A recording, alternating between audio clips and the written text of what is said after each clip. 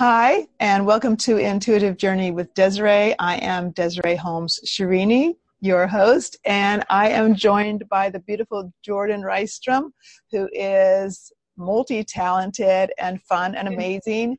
And she is a singer-songwriter, a hypnotherapist, a Reiki master, and a sound healer, and more. And welcome, Jordan. Thank you. Thank you so much for having me, Desiree. I'm so glad this worked out for us to get here. So I'm just really excited to virtually see you and get to spend some time with you. Jordan and I met at HypnoBiz New York last May, was May of 2018. And we just had so much fun. Like all of us had fun. But I told Jordan, I said, I have to, interview you because she has a really wonderful story to share about who she is, who she was, how she's changed, how she got there, and so much of it based on intuition. And this being Intuitive Journey with Desiree, I love bringing out stories of why people should listen to their heart and their gut. And so I'm going to start with Jordan. Well, I could ask you to start with where you want to start with, and if this isn't it, then let me know. But I'd like to kind of go. Yeah, let's kind of go back because, maybe chronologically, you weren't always in a great place, right? So let's let people know your background and what you're speaking out about and trying to share with people mostly right now. So go back to where you were, and all that. Totally. And so, and I guess to tie everything together with the intuition, throughout what I'm about to say, all of these experiences, all of the pain, all of the addiction, I still could hear God's voice or Spirit's voice through all of it. I was always connected, even in my darkest hours. And that is really what has pulled me through. So with that said, we can go as far back to when I was a child, and I grew up in a small town in Minnesota, and I grew up singing lead in the musicals. I was Mary Lennox in The Secret Garden in an adult, in an adult college production. I was the child star at 12 years old. I grew up just singing and playing and dancing, and my father was a musician in Minnesota, and so I just grew up with so much music and love. And my dad struggled with drugs and alcohol ever since I was 7. And so I kind of grew up from age 7 to 13, kind of witnessing my dad struggle with this disease that I really realized was a disease because my mom would take us to, Al-Anon and Children Are People Too, and all of these different things so that we could learn that what our dad had was a disease and it wasn't his fault per se. Yeah. So, and I was the most connected with my father because of our music background and because of our creativity. And so through all of this, I could it's funny because looking back now, I can realize I had all these addict tendencies, even as a kid, Flintstone, when my mom would give us the Flintstone multivitamins and it says take 2 a day, I would take 4, I would always push the envelope on everything. And I was always an extremist, right? I either did it and I was the lead in the musical, or I got a chorus role and I dropped out because I didn't want to do it at all. Oh, that's interesting. So I kind of grew up with that chip on my shoulder, which is really interesting because looking back now, I was wow, I really did have that. And I was I didn't really care what people said. I did I marched to the beat of my own drum, all of that stuff. And then when I was 13, my father actually, his body gave out on him. And he fell over one day at his job and he had a seizure and a cardiac arrest, and his heart stopped for 23 minutes before the paramedics could get it started again. And that was because of just years of alcohol, binge drinking, and drug use. And so when I was 13, that's when I lost the sense of who my father was. He was my best friend. We would, despite his addiction and the fact that he always drank away from the family and it was his own problem filled with guilt and shame and blame for himself, where he would hurt himself, I was so spiritually connected to him through music and through creativity. And like, again, I didn't know back then I was an addict, but it's like one addict to another, like we can really connect and understand each other on a different level. And so when I lost the sense of who he was, what I mean by that is he's still alive, but he's kind of like 3 steps up from a vegetable. He needs 24-hour care. He has really? So it totally, like there was one day he's himself and the next day he's no longer playing his music. He's no longer the guy that you like you say, we're so connected with. And that's almost like a death. It's almost worse than a death because you still have to be around that person. Like it's very hard to process when someone, becomes a different person, because you're like, they're still there. And my subconscious mind doesn't know how to quantify that. It doesn't know how to forgive, doesn't know how to forget. It doesn't know how to heal. Right. Yeah. And so there's all of that too. And I'm 13, and that's like the cusp of, as hypnotherapists, we know 7 to 13, those are the developmental years where everything is like integrating into our system. Yeah. Yeah. And so, he had an anoxic brain injury. So it was because he was dead for so long, there was no brain to hit, there was no oxygen to his brain, and that caused him to have this brain injury.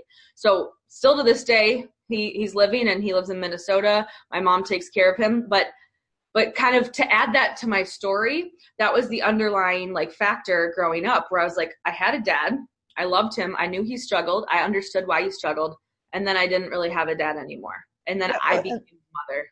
That's really fundamental to everything that follows. Mm-hmm. Yeah.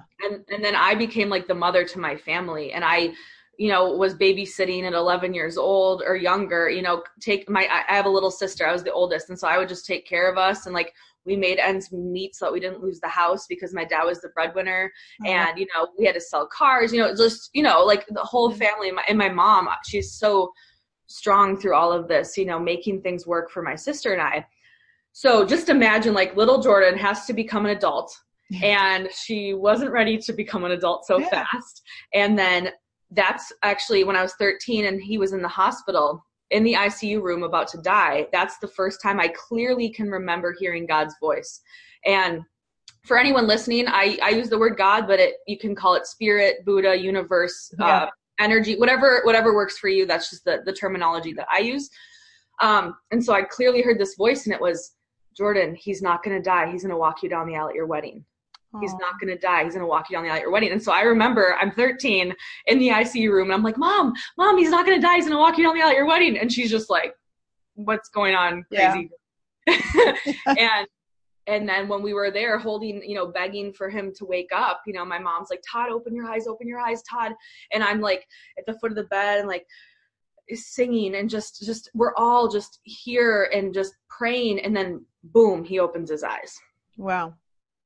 So it was one of those things where I was like, all right, like this is like real. A TV, like one of those like doctor shows, Yeah. That moment where like, my life someday will be a Hallmark special. Like that's gonna happen. Maybe it'll be like in the theaters, Exactly. No, only bad stories go there. It'll be a Hallmark special. It'll be a happy ending story. Yeah, exactly. Yeah. Come see the Hallmark special. Yeah. And so from that moment, I really just grew my belief, my faith, my intuition, my trust. I was like, I'm fully supported no matter what. And now, again, all of a sudden I'm an adult without a father, a 13-year-old adult.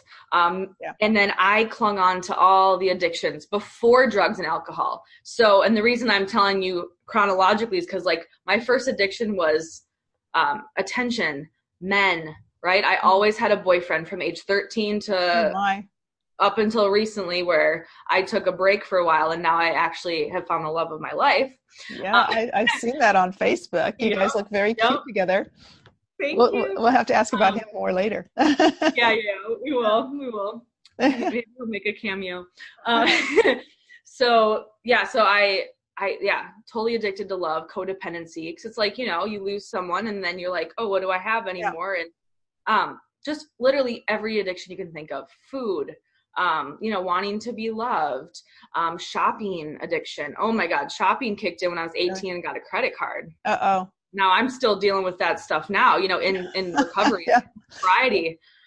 Yeah. So it's like, I had all the addictions, and I call it whack-a-mole. It's like you stop shopping and then something else comes out. You stop drinking and then something else comes out. Yeah. You stop doing drugs and then eating comes out, right? So it's like, yeah. And it's like it's a spiritual program in terms of my recovery. Like once I'm connected to spirit, those things all fall away. But it's when I'm not connected is when that will come out in its various forms, right? And so I grew up, and then we'll fast forward to LA. So I went to college, Berklee College of Music. Yeah. It was amazing and fun, and I studied songwriting, vocal performance, and music therapy. Then I moved to LA, and LA is really where like my addiction was born, at least the addiction that people could see more so. Right. Partying, I lived the Hollywood life, right? I was like, I'm in LA. I'm 21 years old. I just turned 21 when I walked off the plane. Wow. And I can imagine. Yeah. And I had actually just, upon arriving in LA, within 6 months, I had finally separated from my abusive boyfriend. And I say abusive as in it was mental, it was emotional for a couple years. And then at the very end, it turned physical. I had to call the cops on him. And so when that happened, I had just arrived in LA. I was 21 and I had nobody. I didn't know anyone. He was like the codependent person that didn't want me to leave the house or hang out with friends. So all of a sudden I'm like, oh gosh. Yeah. Wild Child came out, right?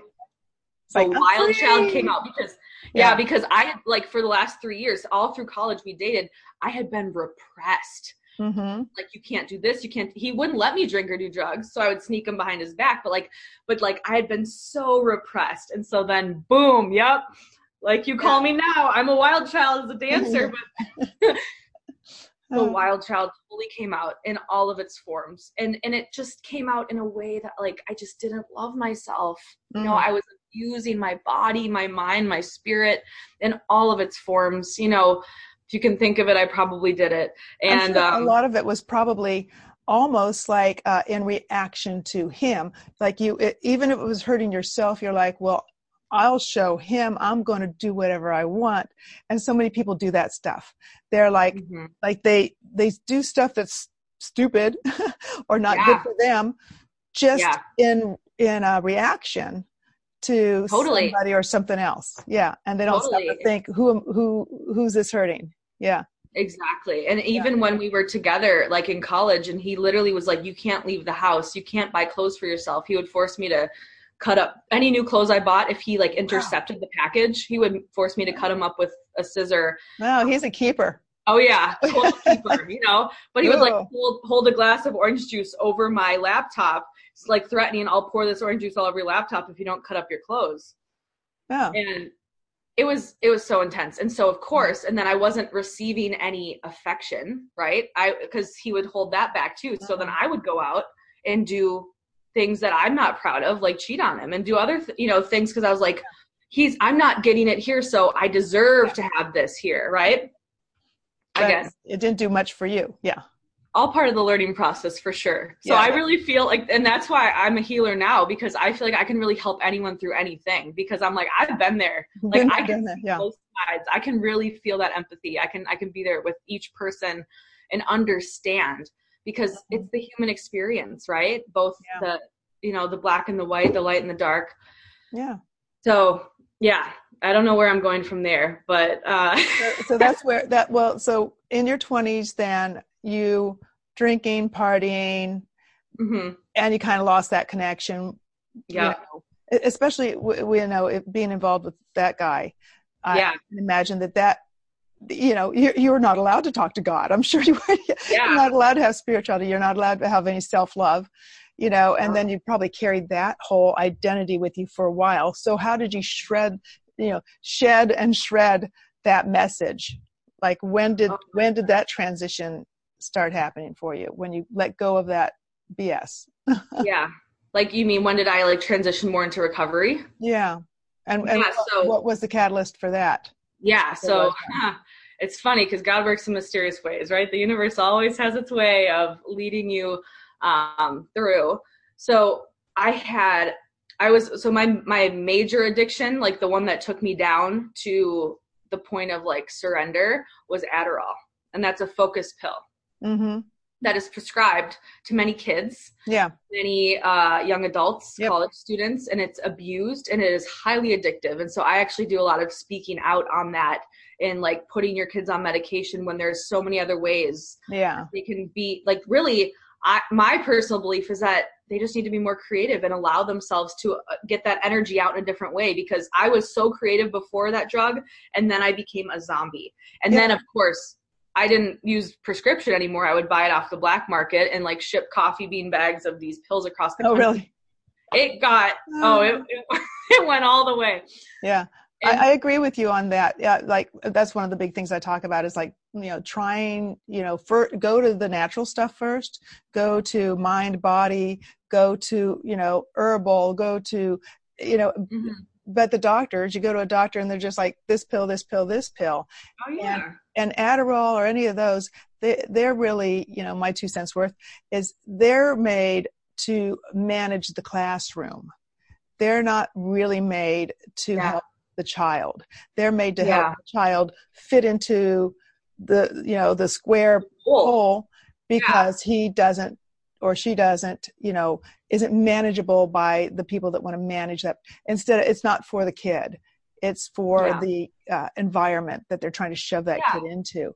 So I agree, they can handle their child. Yeah. And it's very, it is difficult that society only has, usually the standards are certain ways. This is the way, instead of having more alternatives and like outlets for kids, anyway. Totally. And don't get me started on the pharmaceutical market, because doctors are paid like, hey, give out 80 prescriptions this month and we'll send you on a trip. It's like they're basically bribed. And I've heard that first account from some people that are in that industry. That's like, they're not always looking out for your highest and greatest good. Yeah.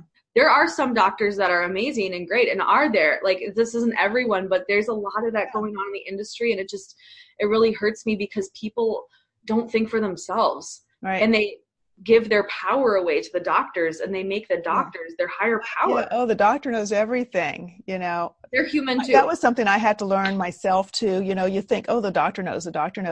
But there were enough incidences where like they're do this or do that. And I'm like, and they're like, no, you need to do it this way. And then I did it that way or whatever. And I'm like, even with when my kids were sick, like when my daughter was younger, she had something called interoception.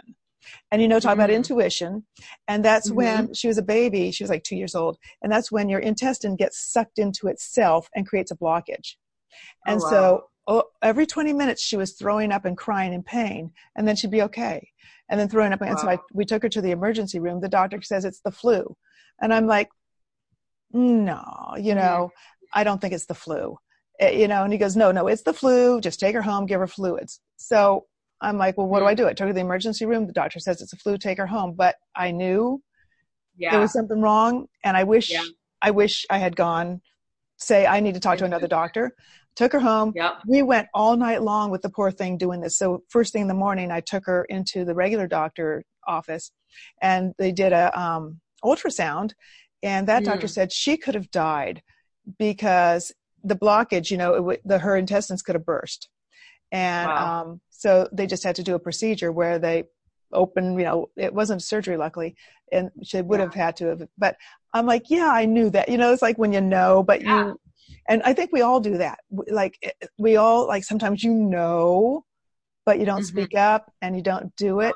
And so like, that's why I'm like always saying like, listen to your own voice, Anyway, body listens to that's my little thing about like one example of listening to the doctor and being like, I should have just listened to myself, because we know our own bodies and our own children the best. We really do. Yeah.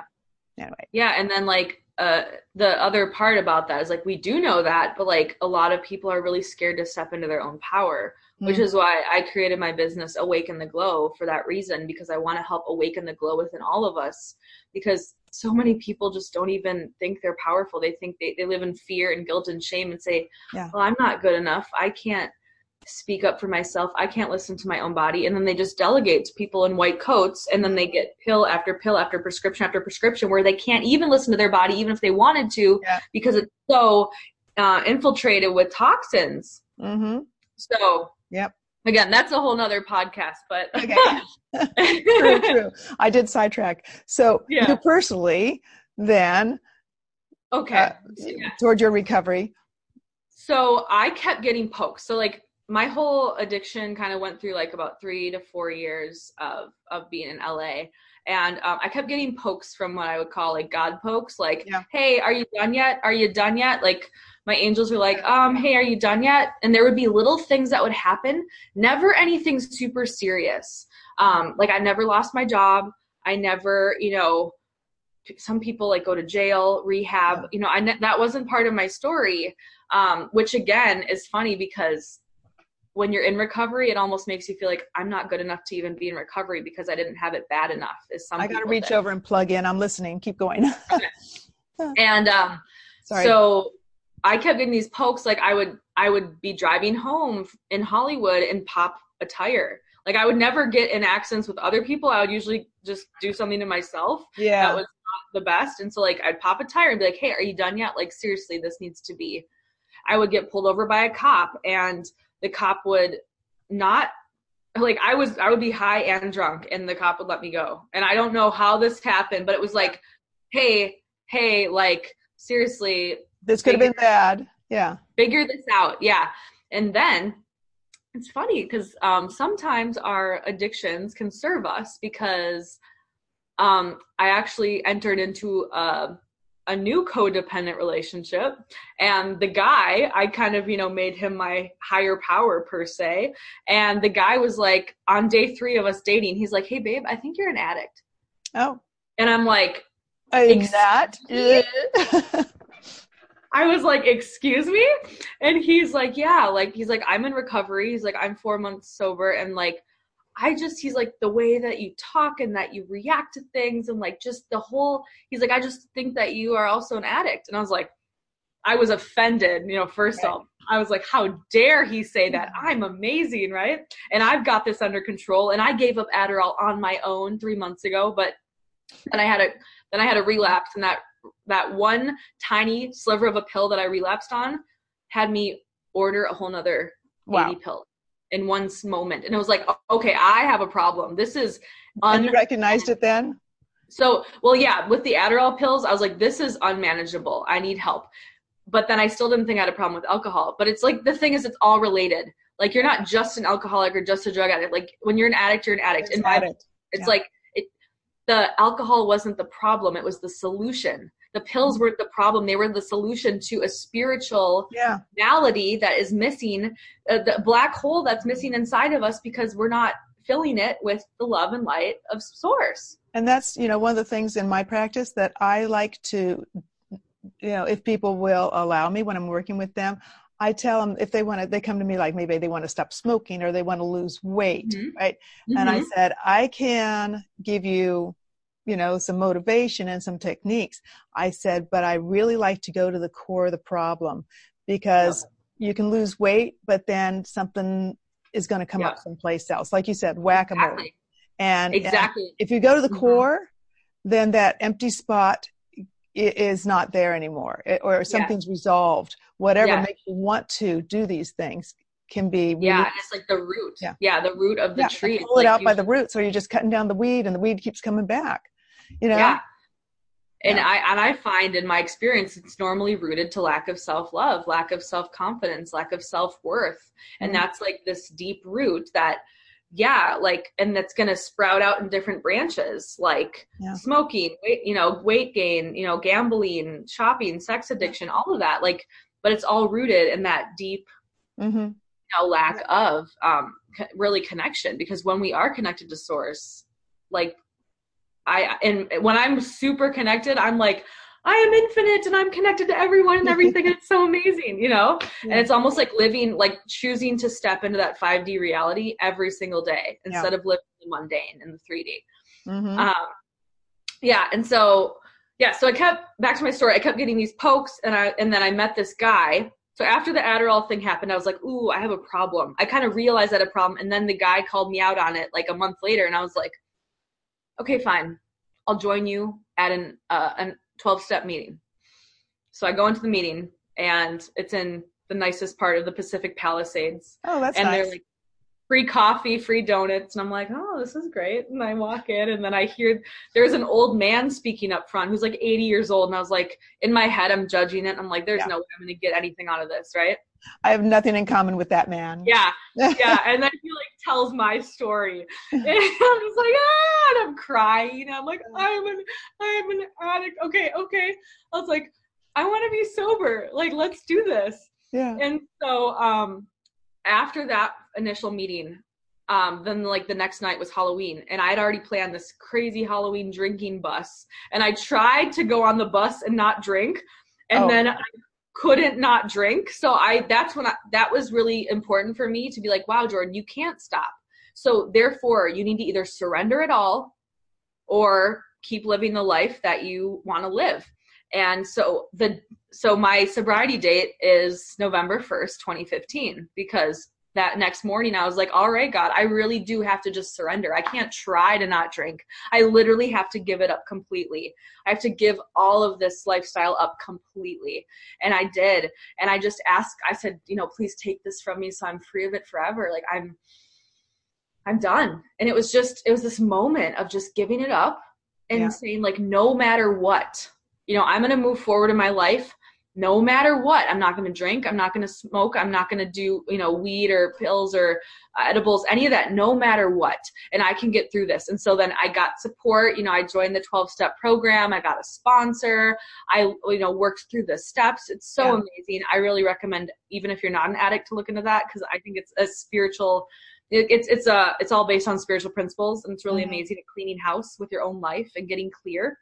And so, and yeah, I'm here today, and this November will be 4 years. Congratulations.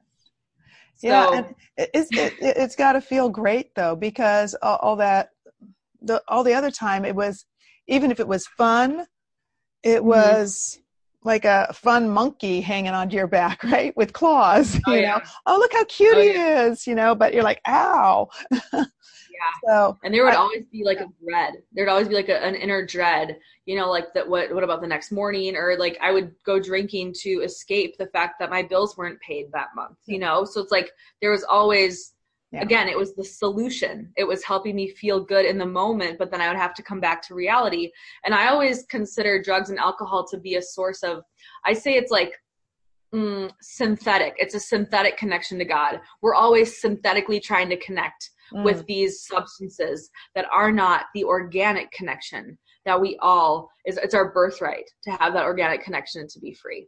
Yeah. And I like that term, synthetic. I'm going to steal that from you and use it when I'm talking about that, because it's true that we all have what we need inside, but we're always looking out there. It's the pill, it's the trip, it's the shopping. Like you say, it's like, you know, well, when I get this, or if I just had that, or, you know, but it's, you know, people need to stop looking outside because it's in here.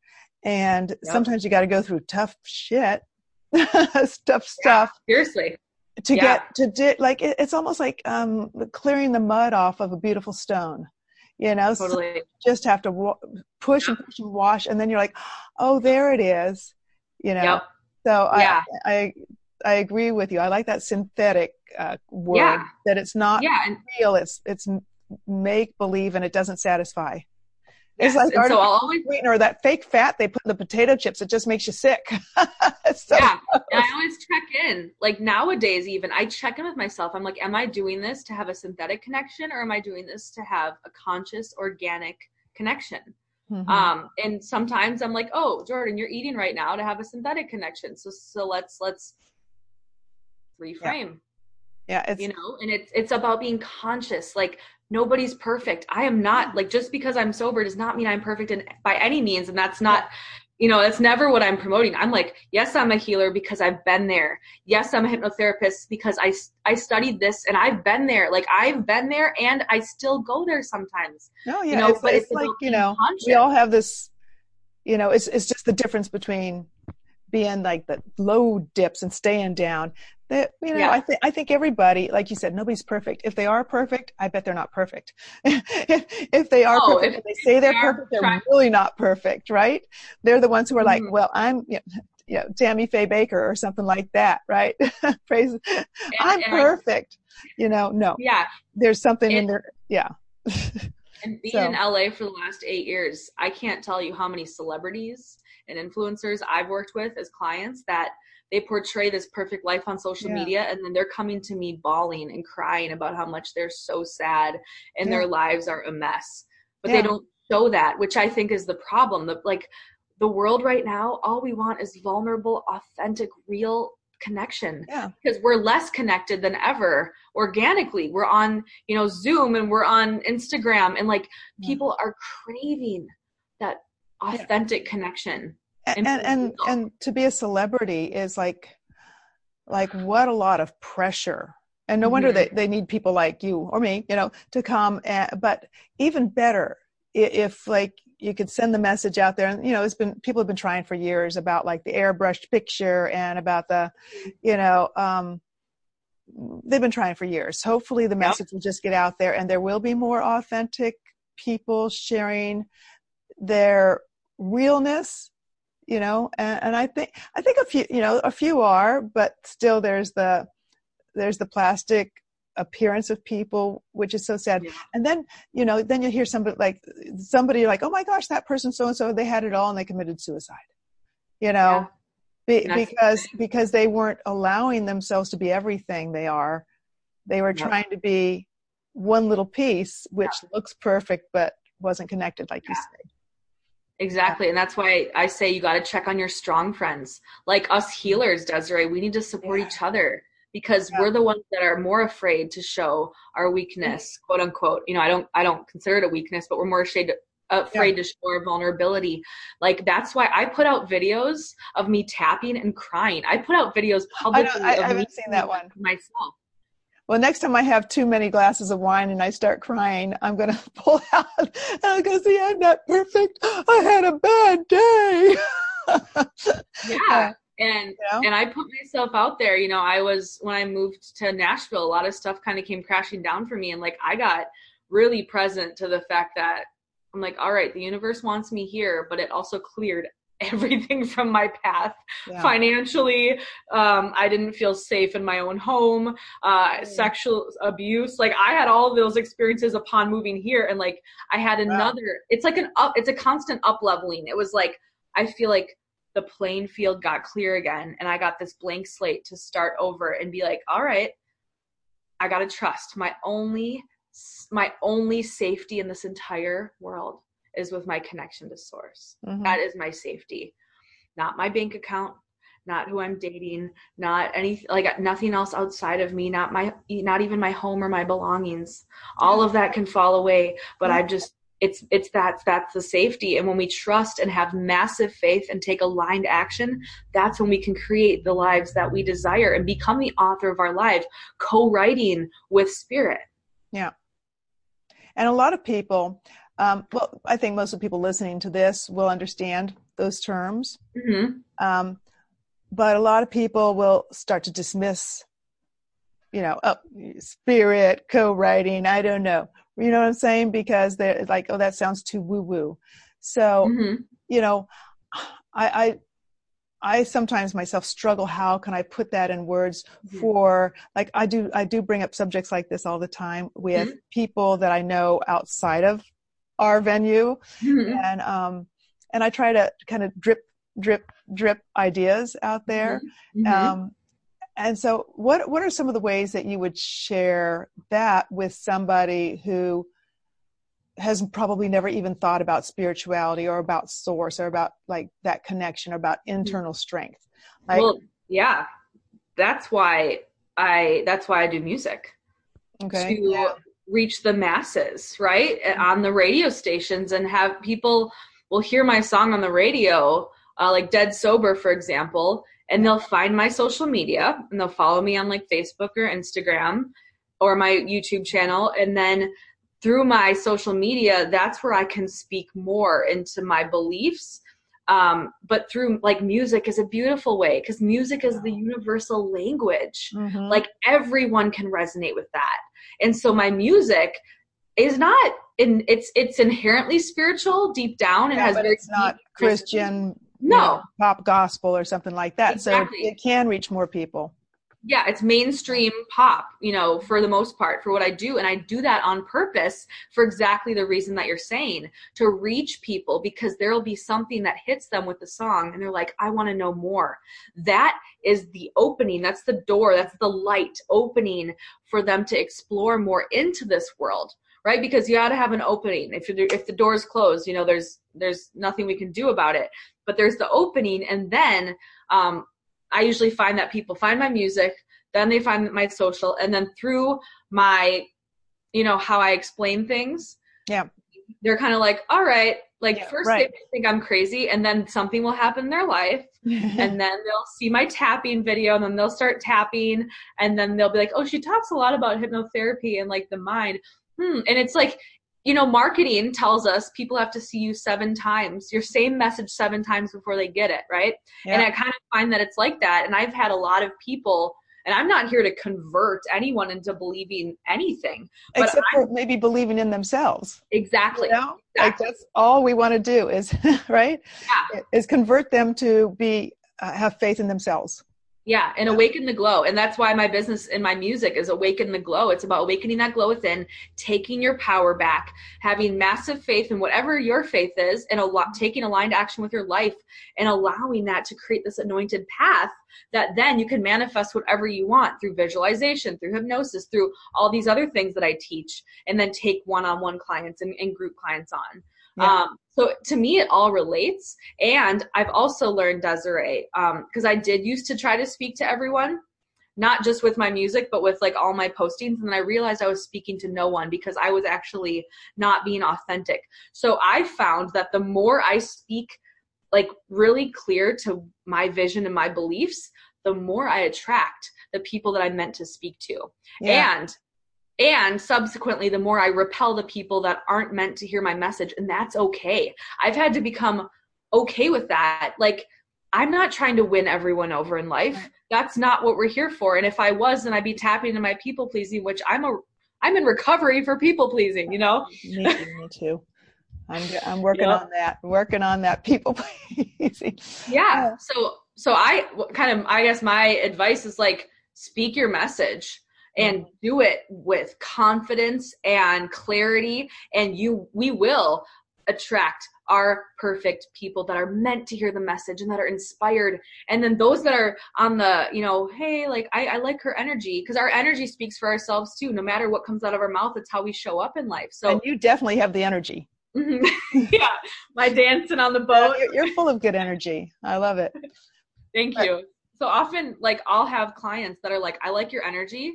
And then I'll be like, yeah, if you want, they're like, I like your energy and I want to work with you. And I'm like, all right, well, here, let me send you my Yelp reviews. They're like, no, I don't need to see your reviews. Like, I like your energy. I want to work with you. And that's it. And then even if they're not spiritual, I'm like, well, just so you know, I'm really like, when you come to my office, like there's rugs and crystals, and they're like, I don't care. Like I can see that there's something here and I want to work with this. So again, I just be myself, and I don't try to hold back what I believe in. And I also don't try to convert anyone. I just show up, and then the perfect people are attracted to my message. Yeah. And you know what, and here's similar strain here is, as anybody, like to talk about people pleasing or listening to other people's voices. That was a big one for me. And that's why my focus is on building personal intuition and that, because it was like my experience to bring it back in.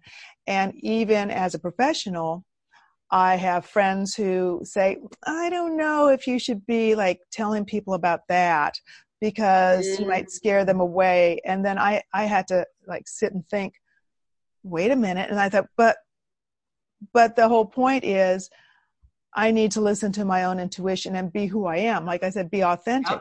Yep. And the right people will work with me and the wrong people won't want to.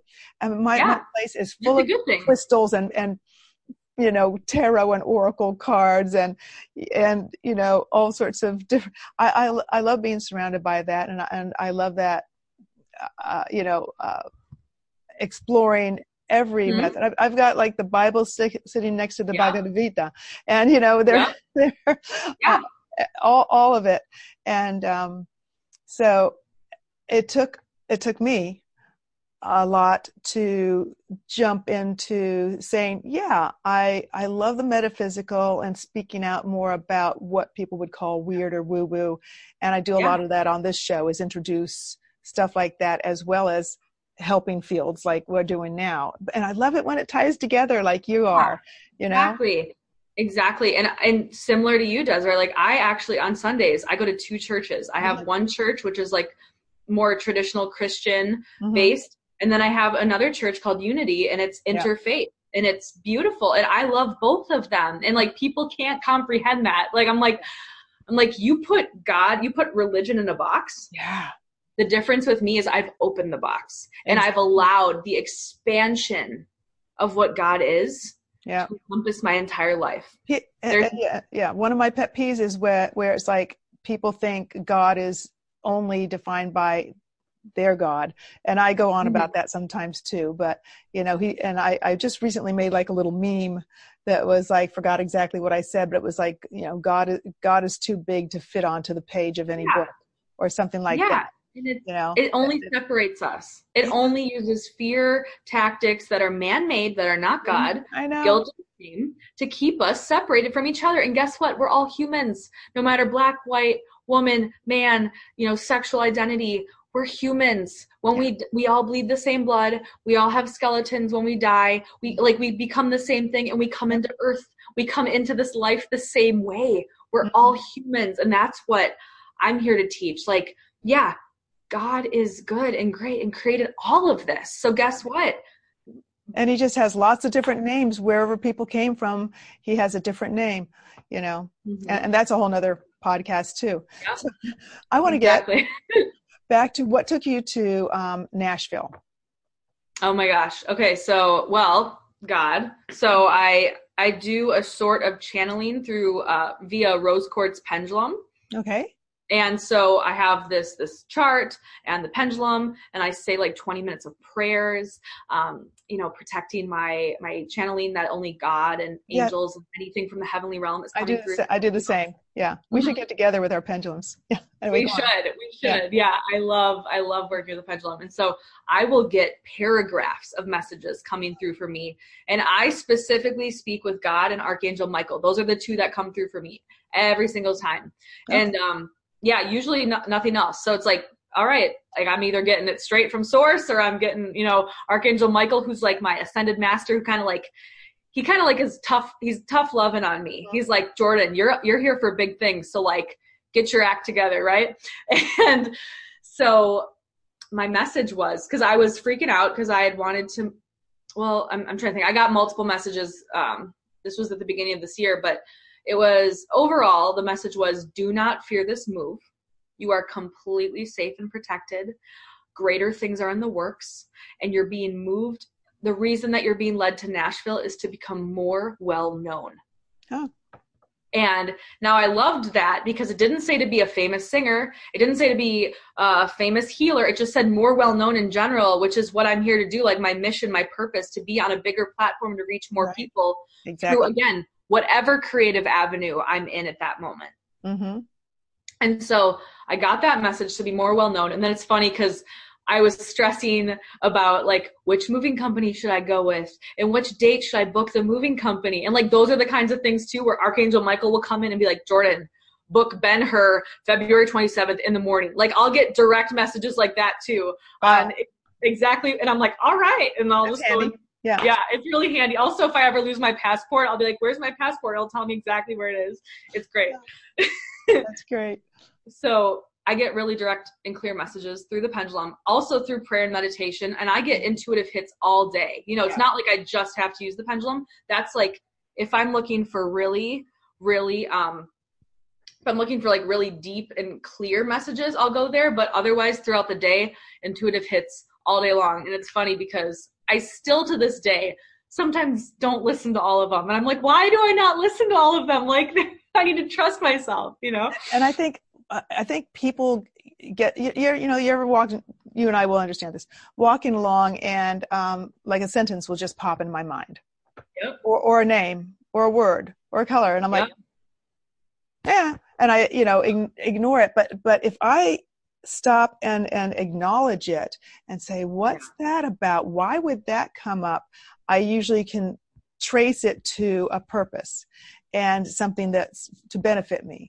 And so so this little voice is always talking. We just need to kind of pay attention to it when something comes. So listeners and watchers, video watchers, when something just kind of pops in out of the blue, it's not part of a normal conversation or whatever's happening in your head, stop and listen to it, pay attention to it, make a note of it, and go back to it later if you need to. But there's a reason, there's something in there for you to know. And you kind of just keep track. So those little, like you say, these little messages, and it's our intuition and it's message from either beyond or inside, but whatever you want to call it. It's message for us. Yeah. Totally. And then for me, I had to go through the process of learning to discern what was my ego and what was my higher power. So there's that too, because like there's the inner roommate, the ego. And I don't know, have you ever read The Untethered Soul by Michael Singer? It sounds familiar. I might own it and not have read it yet because I love buying books. Most of us have many books we haven't read. I probably own it. I'll go look for it.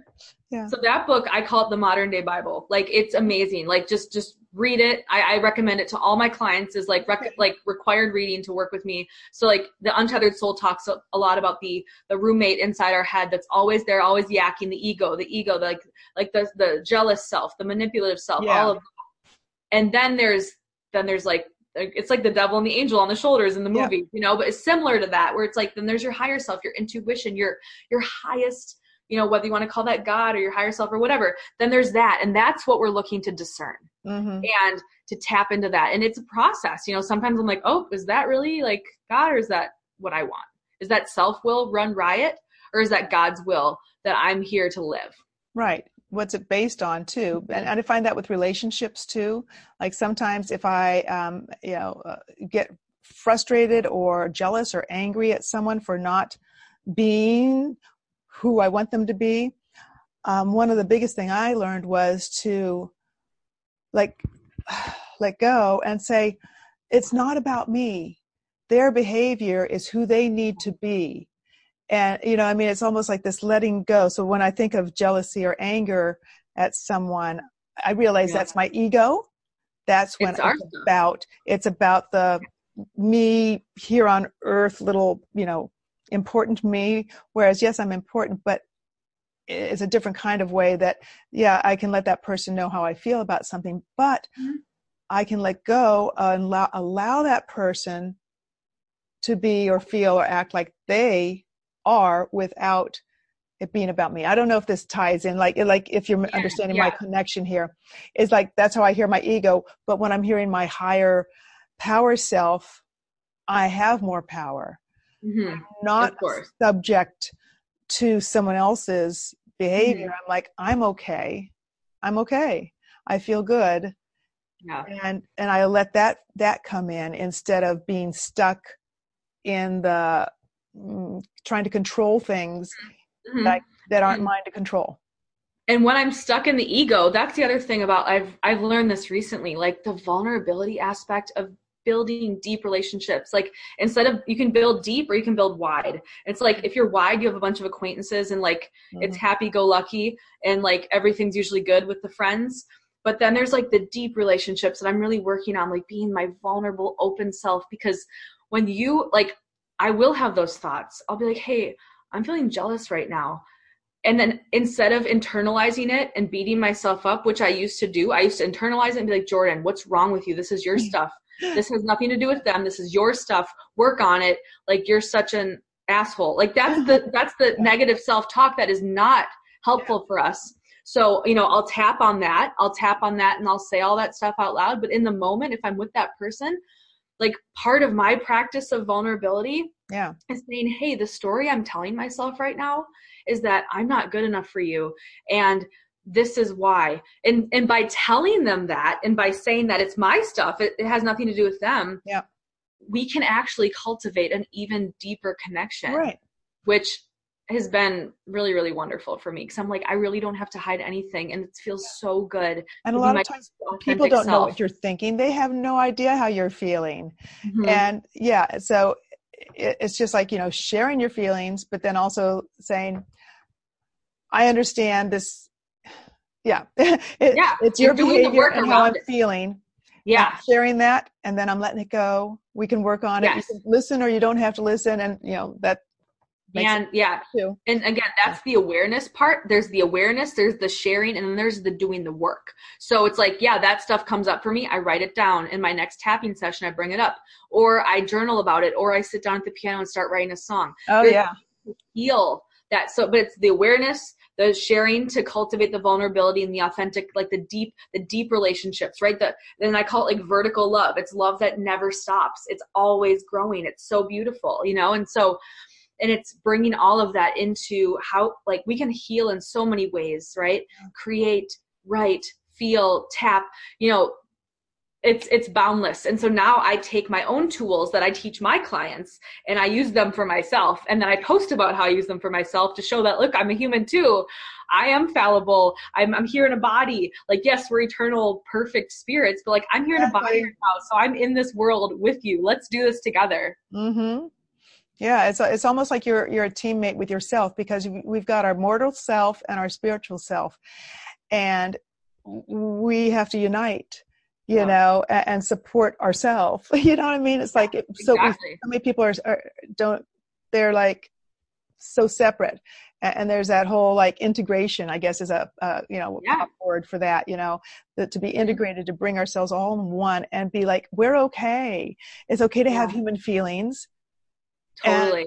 And it's even more okay to recognize that and allow ourselves to love ourselves no matter what. Because like you're talking about your addiction, if someone's busy hating themselves, they're going to be stuck in addiction forever, because it's not until you love yourself that you can say, I'm okay and I deserve to be happy and healthy. And to have the willingness to change. That's the thing. It's like, I see a lot of people still in my meetings where they literally just are living in the cycle of negativity and they don't want to change. Yeah, and that's their identity. And I'm like, I choose better. Mm-hmm. I choose my life every day. I choose that doesn't have to be my story anymore. Yeah. You know, and living in that empowerment, there's a freedom to that. And I'm just like, until you're ready, until you want this enough, I can't want it for you. I can want it all I want. I can pray for you. I can have faith, but like, until you want this for yourself. Yeah. And as life coaches, hypnotherapists, or that we can give them the tools, the motivation, we can be their, cheerleader, but it's a team. And sometimes, you just got to tell I've sometimes had to say to the client, look, you came to me, I'm not magic. I am magic, but I can't, but I'm only magic with your help. You've got to believe, yes. you've got to believe, and you've got to do your part. Like, you've got to do the work. You have to show up and do the work. Yeah. And same with my smoking clients. The first question I ask them before I even book their session, I'm like, do you really want to stop smoking? Because if you don't, like, you're wasting your money and my time. So exactly. Let's figure this out, because I'm here for you. My cat sorry, I don't know if you saw that expression. My cat just decided to halfway jump on my lap. Okay, sorry. It's either up or down, cat, not halfway.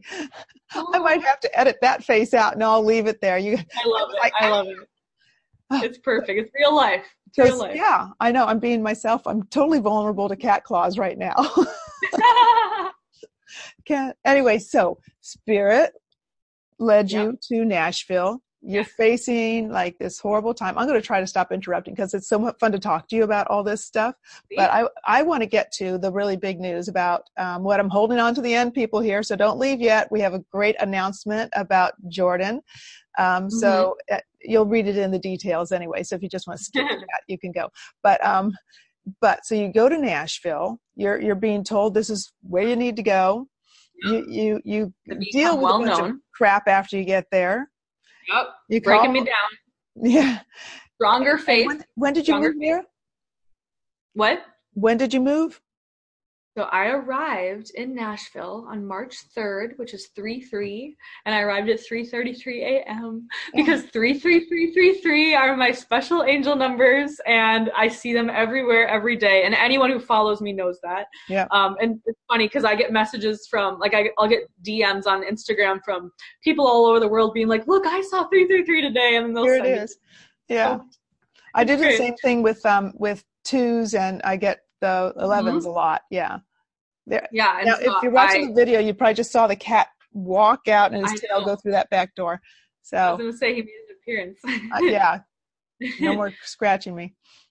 Oh. Yeah. So 3/3 is when I arrived. Yeah. March 3rd. And, by the end of March, because March was when I went through all the stuff. It was literally compounded within 2 weeks of moving here. I just literally lost everything, like everything that I thought was my sense of safety in this 3D world. And I realized, nope, it's the connection to the 5D, the infinite abundance and this divine realm that is always here to support us. We just have to ask.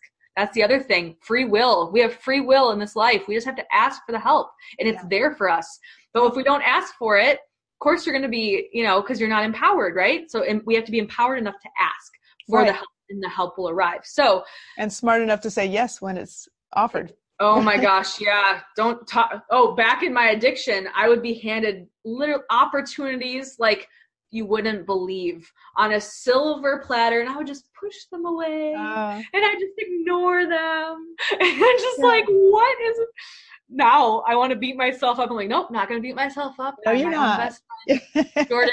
because you wouldn't be where you are right now. I always like my go-to is everything is happening just as it is supposed to be. When things are going bad, I'm like, this is exactly as things are meant to be right now. Exactly.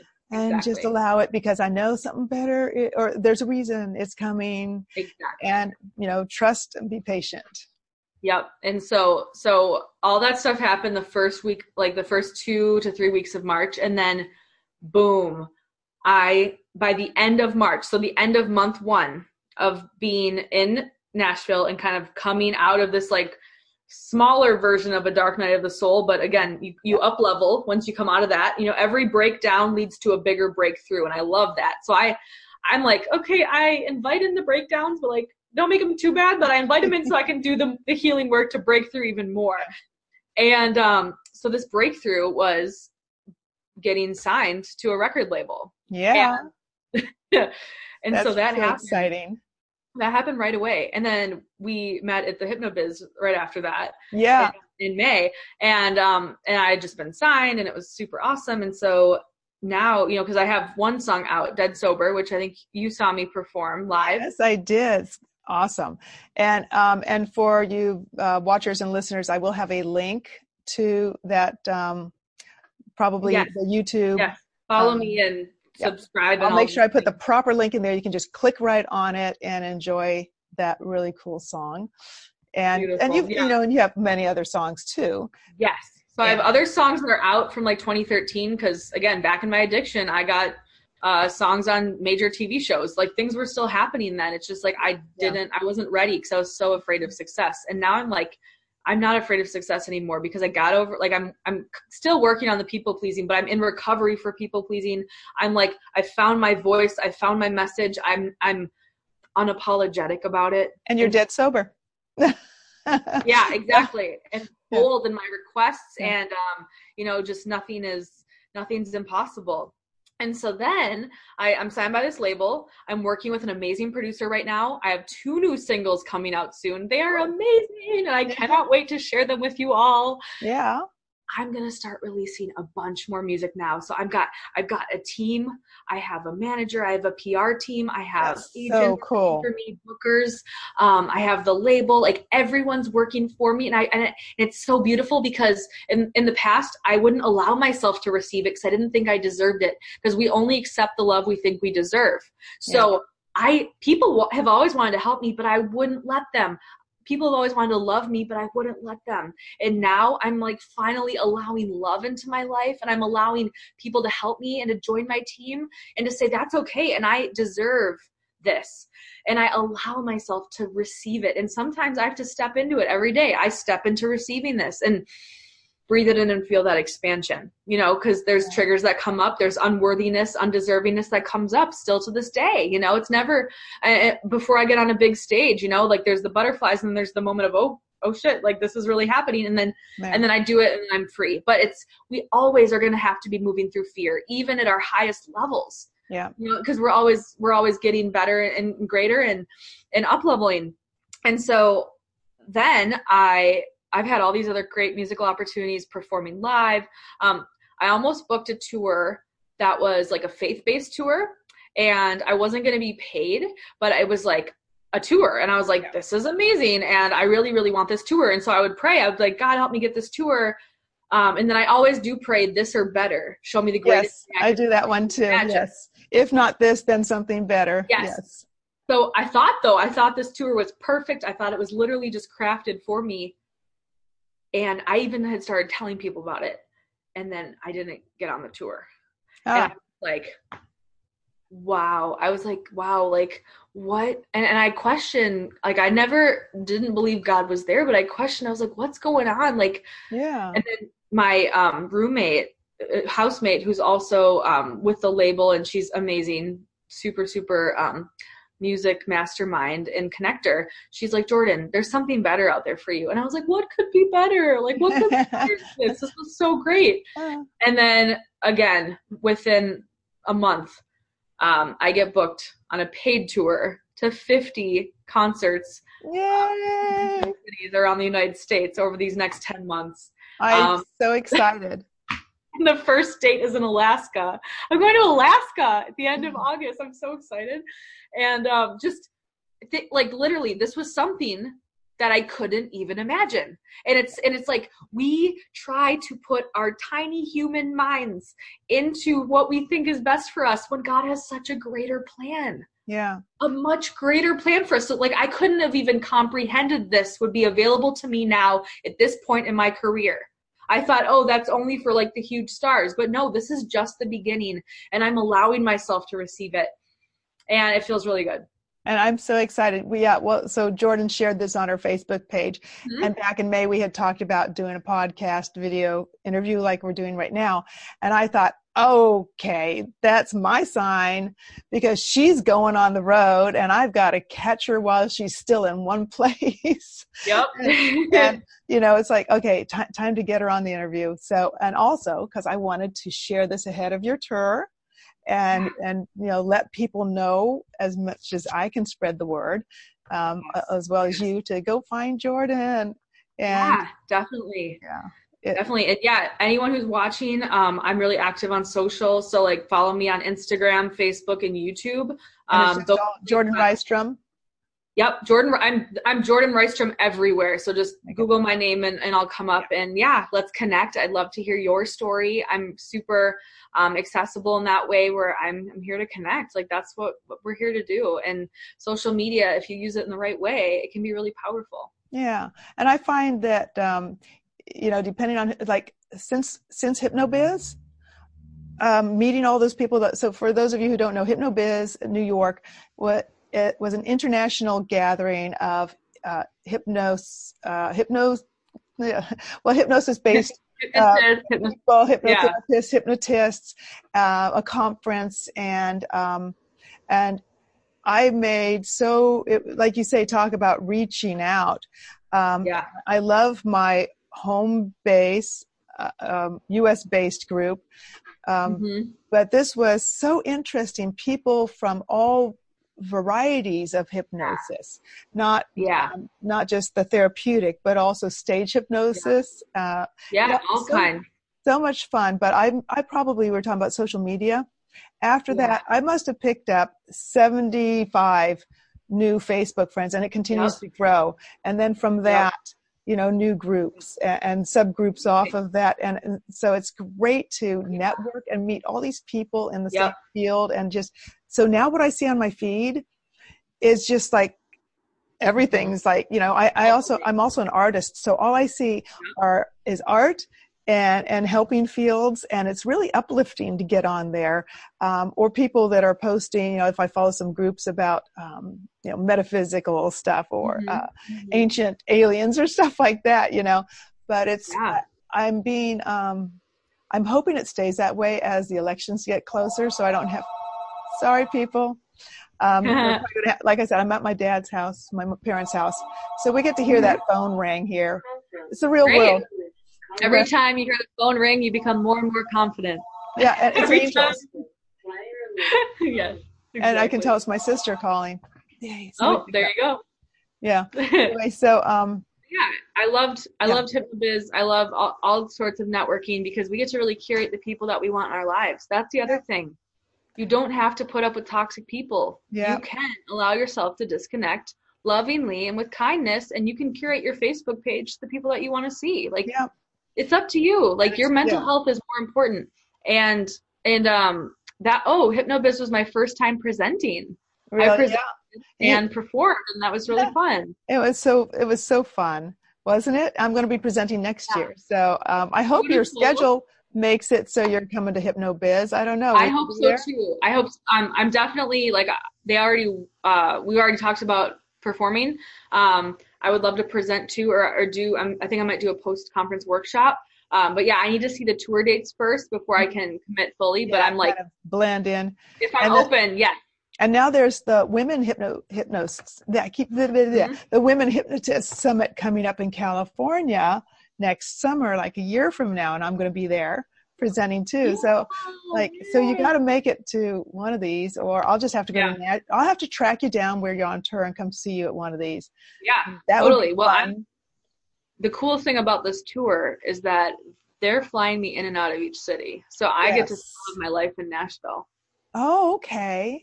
They're going to actually let you go home. You don't have to like live in a grubby bus or something. No, I'm telling you, I could have never imagined this. and getting paid. Yeah. Getting sent there and paid. This is beautiful. Yeah. You know, and you know, people think of performers as, you know, like being rich, you know. It's not necessarily true, but you're going to be. And I can say I'm already rich. I know who to borrow money from in the future, right? Yeah, you're richer than someone with, you know, a whole ton. But there is that growing stage where, you know, you spend so much money and time building your venue, building your message, and getting your songs and work out there. And so go support your local musicians, buy tickets.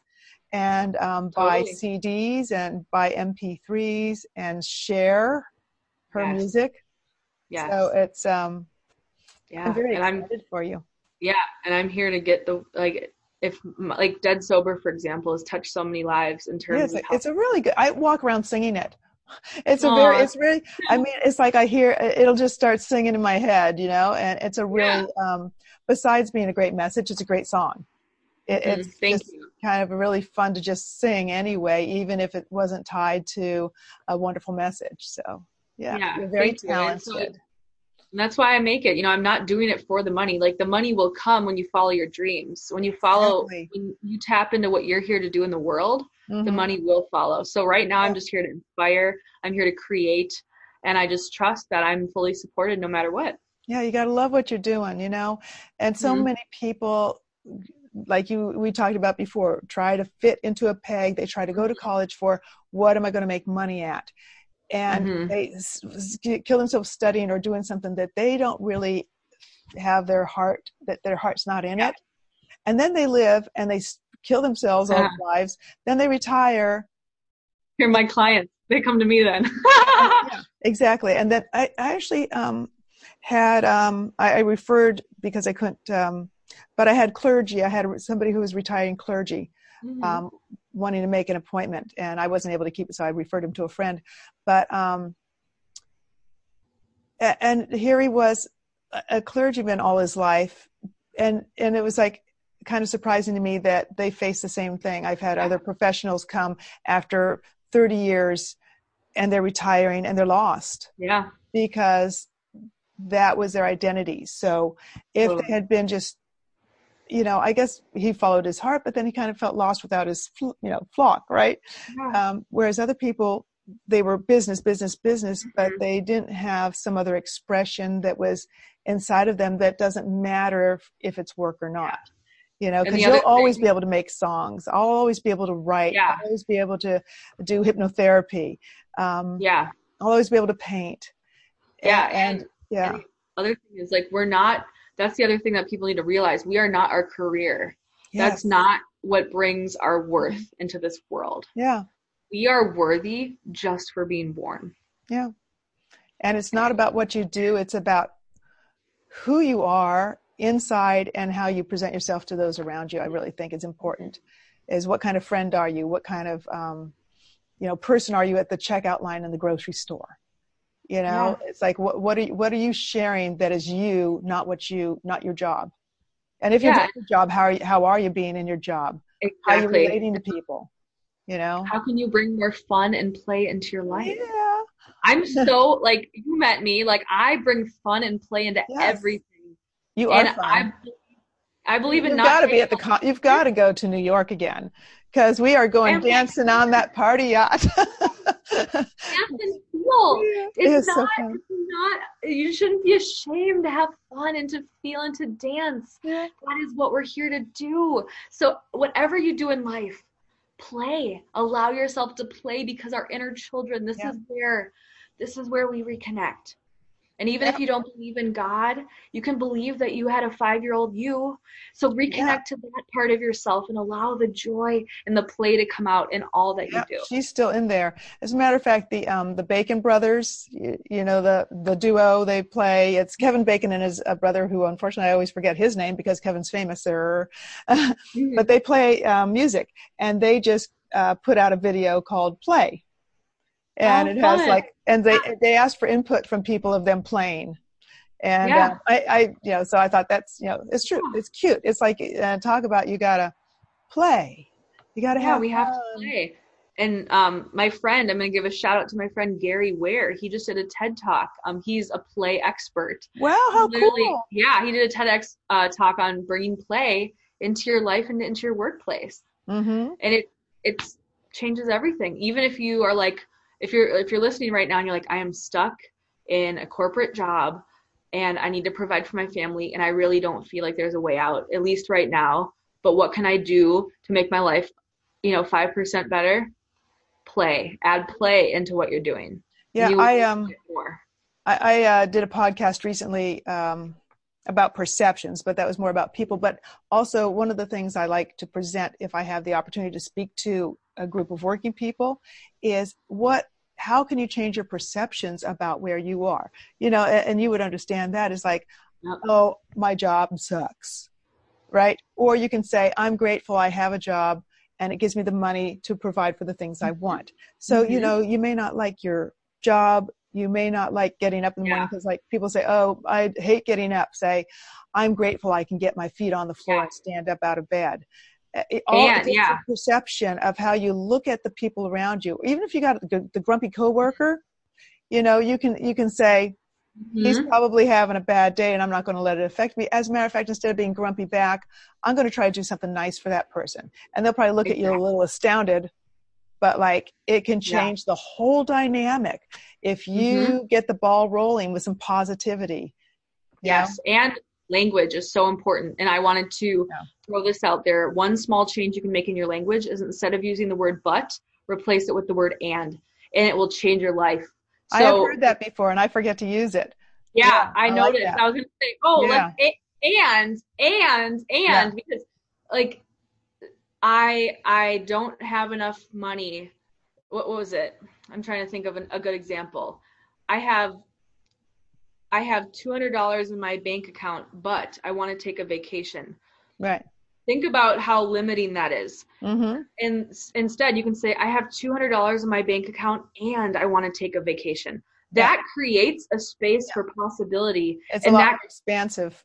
It creates a space to create something from that. But the word but is a cut word. It's like separating you, like taking away your power again. So it's like, and I catch myself saying but too, and then I'll replace it in the moment. And then with practice, I swear it will be gone. Like within like 6 months. You guys practice for 6 months, but it's like, I'm doing this and this.